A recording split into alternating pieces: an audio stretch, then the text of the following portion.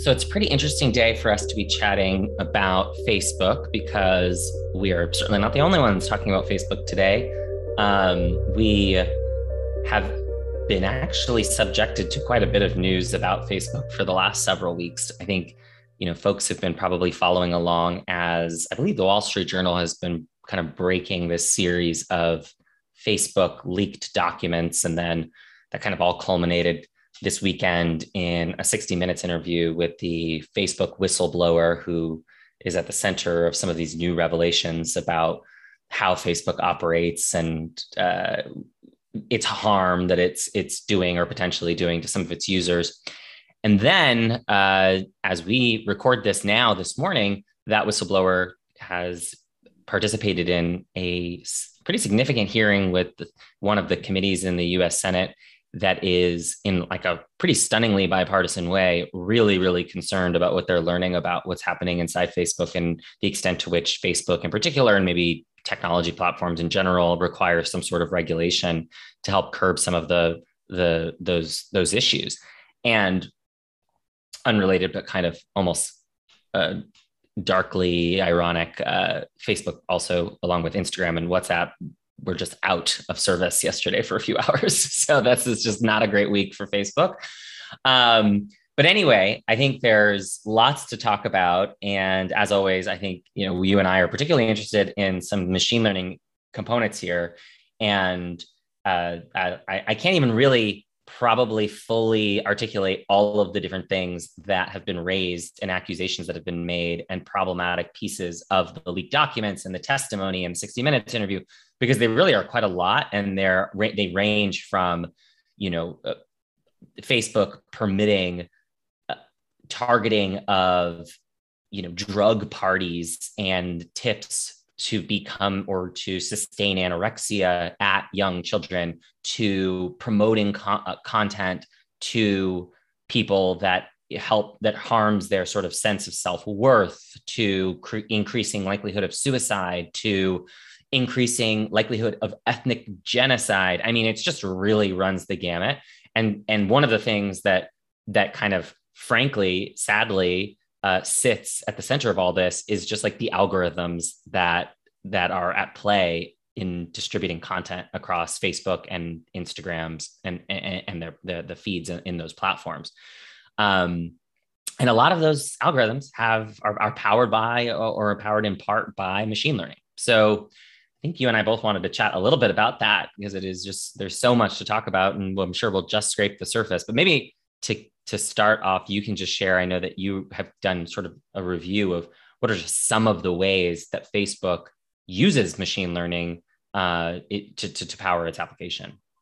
Yeah, and I think it's important to sort of think about and talk about the ways that machine learning is used at Facebook and in a platform like this, because I don't imagine that the concept of Facebook and social media platforms are going to disappear in the future. I mean, the demand, I think Facebook has like 1.9 billion active users daily. The demand is absolutely there. So that cannot be ignored.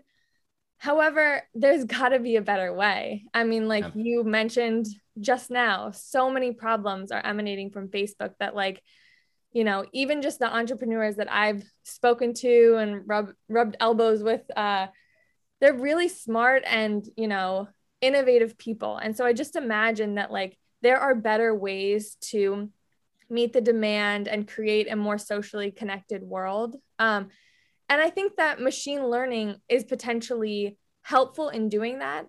But understanding the ways that Facebook is using machine learning, I hope will be helpful for other entrepreneurs, other business-minded people when thinking about ways to build a better platform in the future, potentially. And so some of the ways that, like, Facebook uses machine learning, they use it basically in everything. I think that there was a paper that was published in 2018 by Facebook researchers that said that machine learning is basically at the core of the platform. And some of the ways that it's used is in the news feed, which is pretty commonly known, in ads, in their search functions, in something called Sigma, which is a framework that Facebook uses to classify content and detect anomalies. And also in something called Facer, which is Facebook's framework to detect faces and identify faces. And so I'll just go into, I think the one that I found most interesting was the news feeds, because I think that has really started to shape people's sort of understanding of the world in a way, because, you know, when Facebook is the first thing that people log into every day, and the news article that's at the top or the comment that's at the top, that really shapes the way that you think. And so the way that these algorithms work, and I'll do my best to explain it because obviously I'm not incredibly technical, but basically the way that I like to think about it is how I would recommend or decide to share a piece of information with my friend. So if I wake up in the morning and I read the entire New York Times and I see all of the articles, and then I talk to my friend and I want to tell her about one of the articles, you know, I want to start with telling her one of the articles. What am I going to start with? Okay, well, I have information about what she likes. You know, maybe I know her gender, I know her name, I know a little bit about her background, I know the information that she's given me. And I also know the articles that we've talked about in the past. I know the articles that she's liked in the past. And so using all of this information, I can create a prediction for what article I think that she would like. And then I can bring that article to her and tell her about it. Machine learning works in a similar way. So it takes the data that people provide by, you know, when you're creating an account, you put in your name, your age, your email address, your location, all these bits and pieces of information. Facebook also collects information about the different articles you click, things that you like, things that you comment on, things that you interact with. And it uses that data to train a model. And then that model is able to predict what article or what piece of information you might enjoy seeing, and what article or piece of information you are likely to interact with. And so that would be ranked higher on your newsfeed. So that's just one example. It's a good dovetail to what this whistleblower, I think, is whistleblowing about to some extent. And again, I almost am like loath to try and summarize it because it would be to reduce it too much. Because I'll say, like, for example, part of her whistleblowing process is a complaint she's filed with the SEC suggesting that Facebook is committing securities fraud by keeping information from its shareholders about research that it's doing, and also double counting users across platforms, and so therefore giving a false impression to its shareholders about how many active daily users it has. So it's a pretty expansive things that are being sort of alleged here. So this is not to suggest that this is all of it. But to your point about this feed, it's so interesting because I think the way you just described it, and the way that, like, to use your words, right, like an innovative entrepreneur who wanted to build a platform like a Facebook-like platform today would think about it, is exactly the way that you described it, right? Is I want to make sure that my users are happy. I think if they're happy, if they're seeing content they enjoy, that they like, I mean, these were kind of like all words you used, but what the whistleblower has shown, and what the leaked documents basically spell out, is that that's not exactly the target that Facebook has used when training its models. That was a sort of internal metric that they, like, for them, they said, we want to know that users are liking our content. And in some ways you might think they have a very clear visualization, visibility into that, because they literally have a like button. They invented the like button. So they know if someone likes something. But I think it got a lot more complicated than that very quickly, and machine learning helped make that complicated. But unfortunately, in not such a great way. And by that, I mean that they seem to stray pretty quickly away from, is this bringing my users joy, happiness? Do they like this? And more towards, are they engaging with this content? And an engagement was more like, are they commenting on it? Are they resharing it? Those became more interesting to them. And I think you can kind of work backwards from that. Why? It's because those were the things that allowed there to be a proliferation of more and more content, right? A comment itself is content. Reposting and resharing is the recreation of original content. And if someone is now trying to create content that's being rewarded by comments and reposting, right, it just creates a cycle of new content, and that just keeps someone hooked on the platform more, it turns out, than just seeing if someone's scrolling through and either not engaging at all or every once in a while just hitting a like. And the consequence of that is, unfortunately, that the kinds of content that make people most interested in reposting, resharing, and commenting are the pieces of content that actually elicit the strongest negative behavior or emotions. They're anger, divisiveness, mistrust. And so it turns out that the entire machine learning model is more or less optimized to a target of bad feelings than it is actually of good feelings. Yeah. And it's interesting because we see this in software and also even in marketing, that sometimes you do sort of proxies for behavior. So I guess like it is, in my example about my friend, it's very clear to me whether she kind of likes the article or not, whether it brings her joy, whether it makes her angry. But on Facebook, it's so difficult that like, I can imagine that at the beginning, engagement sharing may have been a proxy for a positive emotion. But now we're seeing in research that like people are sharing the most divisive things. Lies just like spread faster than any other type of content, that like the like button is not a proxy for a positive feeling. It is often like can encourage even like negative content. So yeah. Well, and one of the things that was so interesting from these leaked documents is this concept that Facebook has of the MSI, they call it, the meaningful social interaction. And this has become just like a holy grail metric for them, does they want to give more exposure to content that has a high MSI? And why I love this as a kind of as something to examine is that it is such an interesting evolution from rules-based system to machine learning. And unfortunately, again, sort of gone, in my view, awry because of sort of, just sort of, bad actors, who are at the heart of it all, who are prioritizing sort of profit and growth at the expense of literally anything else that comes in, that crosses its path. And so that MSI figure used to be calculated by a rules-based system. And interestingly enough, that rules-based system awarded more points to not just engagement, but engagement that was from someone who was close to you. So in your example, if you showed someone an article that you read from the New York Times, I think you'll like this story, and she both liked it, so like, you'd get a point for her liking it.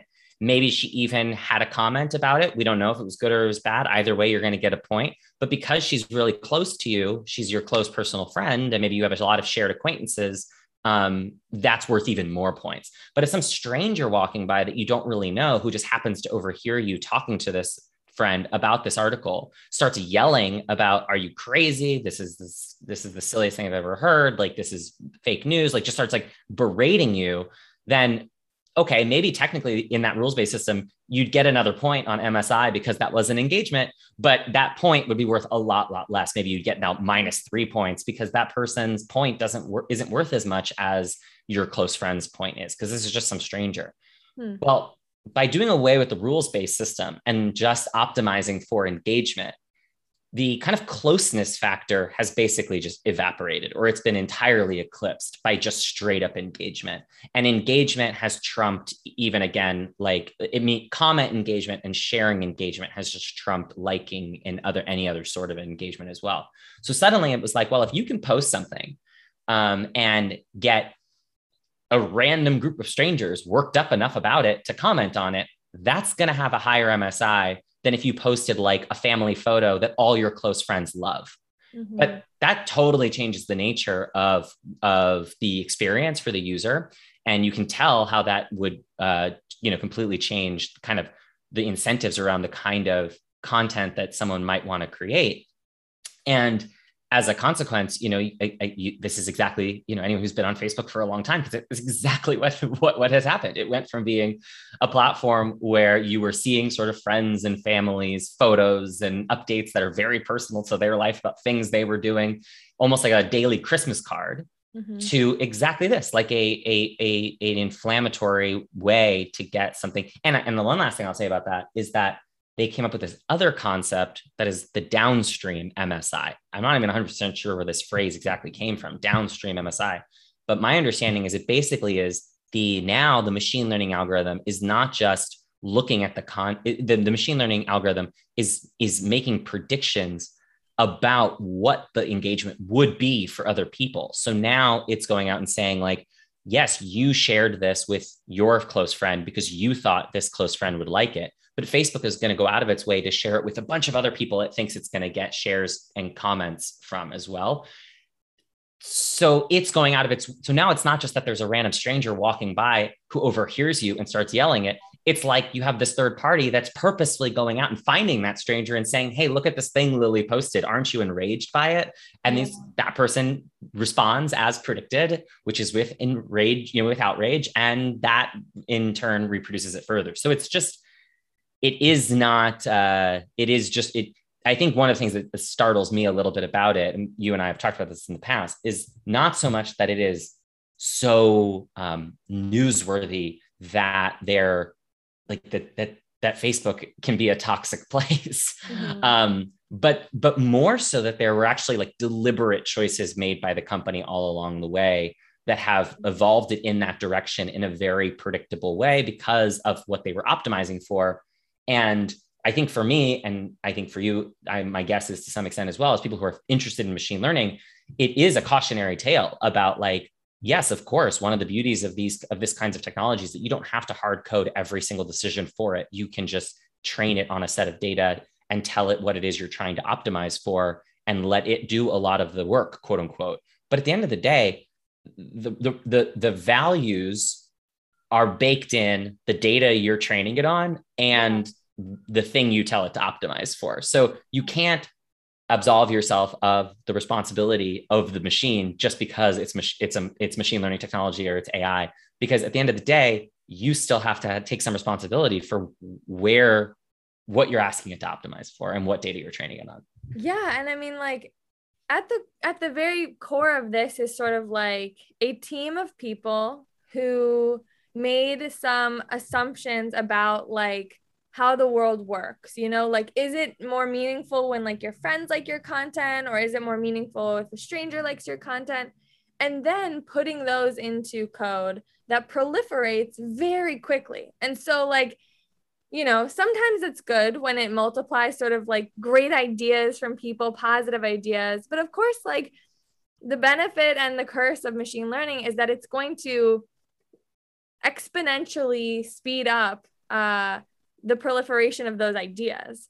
But it is interesting to me because, like, I mean, even, I used to, like, sing in high school, and everybody in my tight knit circle would always say that I was a good singer.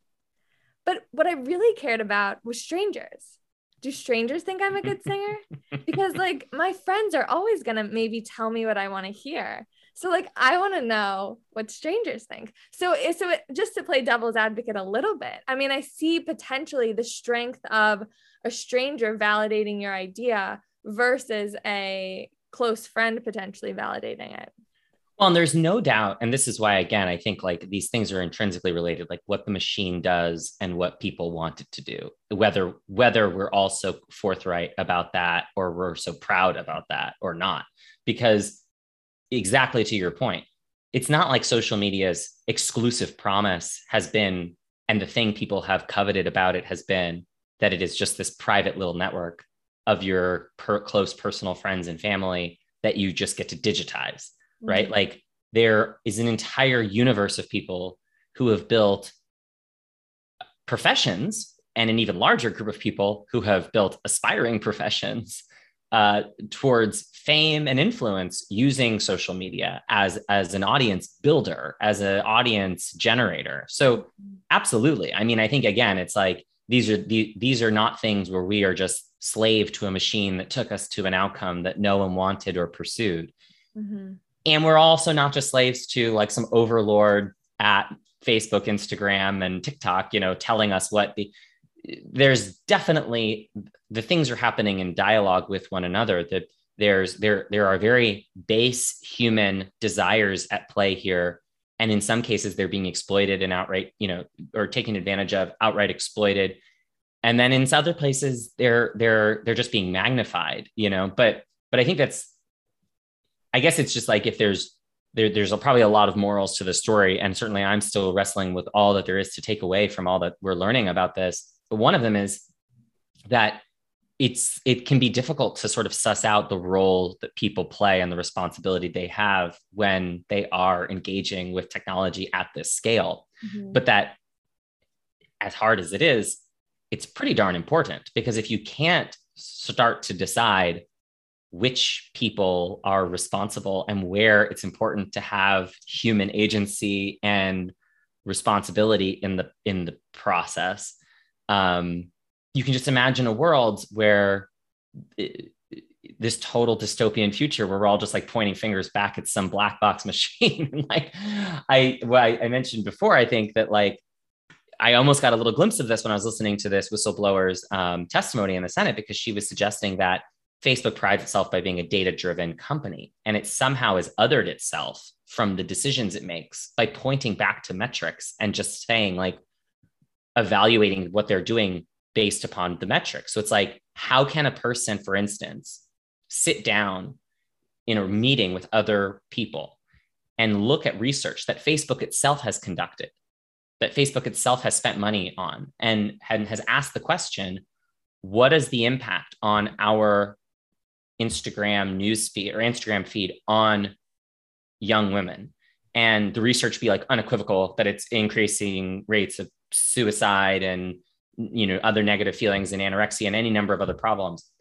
And say, okay, well, actually, we do know that if we pull this lever, and this lever, we can significantly curb the extent to which the kind of content that's generating those feelings is curbed and it's reduced, and we can see how that would have. How do those people, when looking at that, not make that decision, but rather say, no, like it's good to know, maybe we can do something in the future, but like there's, that we're not going to make any changes right now, which is essentially what Facebook is accused of. And I think more or less the answer, I think, that this whistleblower gave is like, you almost morally justify it by othering yourself entirely from it. It's like, well, because if that cuts into MSI, we know what our metric is.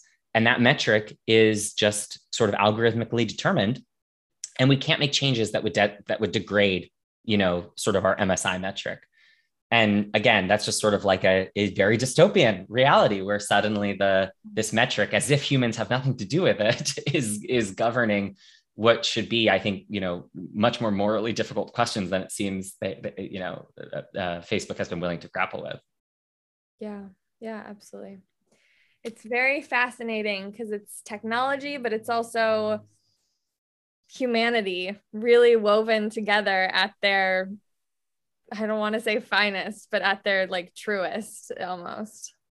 Yeah. And I'm sure to some extent, this will be the beginning of a lot of changes. And I think to your point, maybe sort of where I'll make my final comment is just that I think,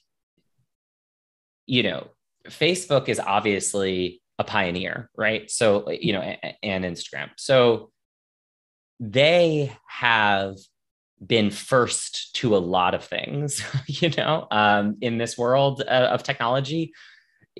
And as a consequence, and this is not to excuse their bad behavior, but I think as a consequence, they are also first to make on a very grand stage some really awful mistakes, and to demonstrate some really awful practices. And so what will be really interesting will be, what does a generation of entrepreneurs, business leaders, technologists, consumers who are no longer newbies at this in the same way that we have been for the last decade, what does that generation do with this technology? Because again, I don't think the takeaway, at least for me, is that something about this technology is insidious. In fact, if anything, I look and I see the promise of this technology to resolve, as we've talked about in the past, a lot of really massive issues that face trying to deal with humans at scale on the internet. so I'm hopeful that we'll see whatever that next group of entrepreneurs is. And undoubtedly, this moment in Facebook/Instagram's history will give rise to an entire cadre of businesses and organizations designed entirely to be a response to that, you know, to be the counter, the foil, the opposite. So I think it's hard. It feels like it's hard to overstate the significance of the last 3 or 4 weeks, probably, as it pertains to one of the biggest companies in America right now. And it really feels like we're very much right in the thick of it. And I have no doubt that there's lots more interesting stuff to come. Yeah, I'm sure. Well, great. Thank you so much, Andrew. It was great to talk to you. Likewise. Take care. Bye.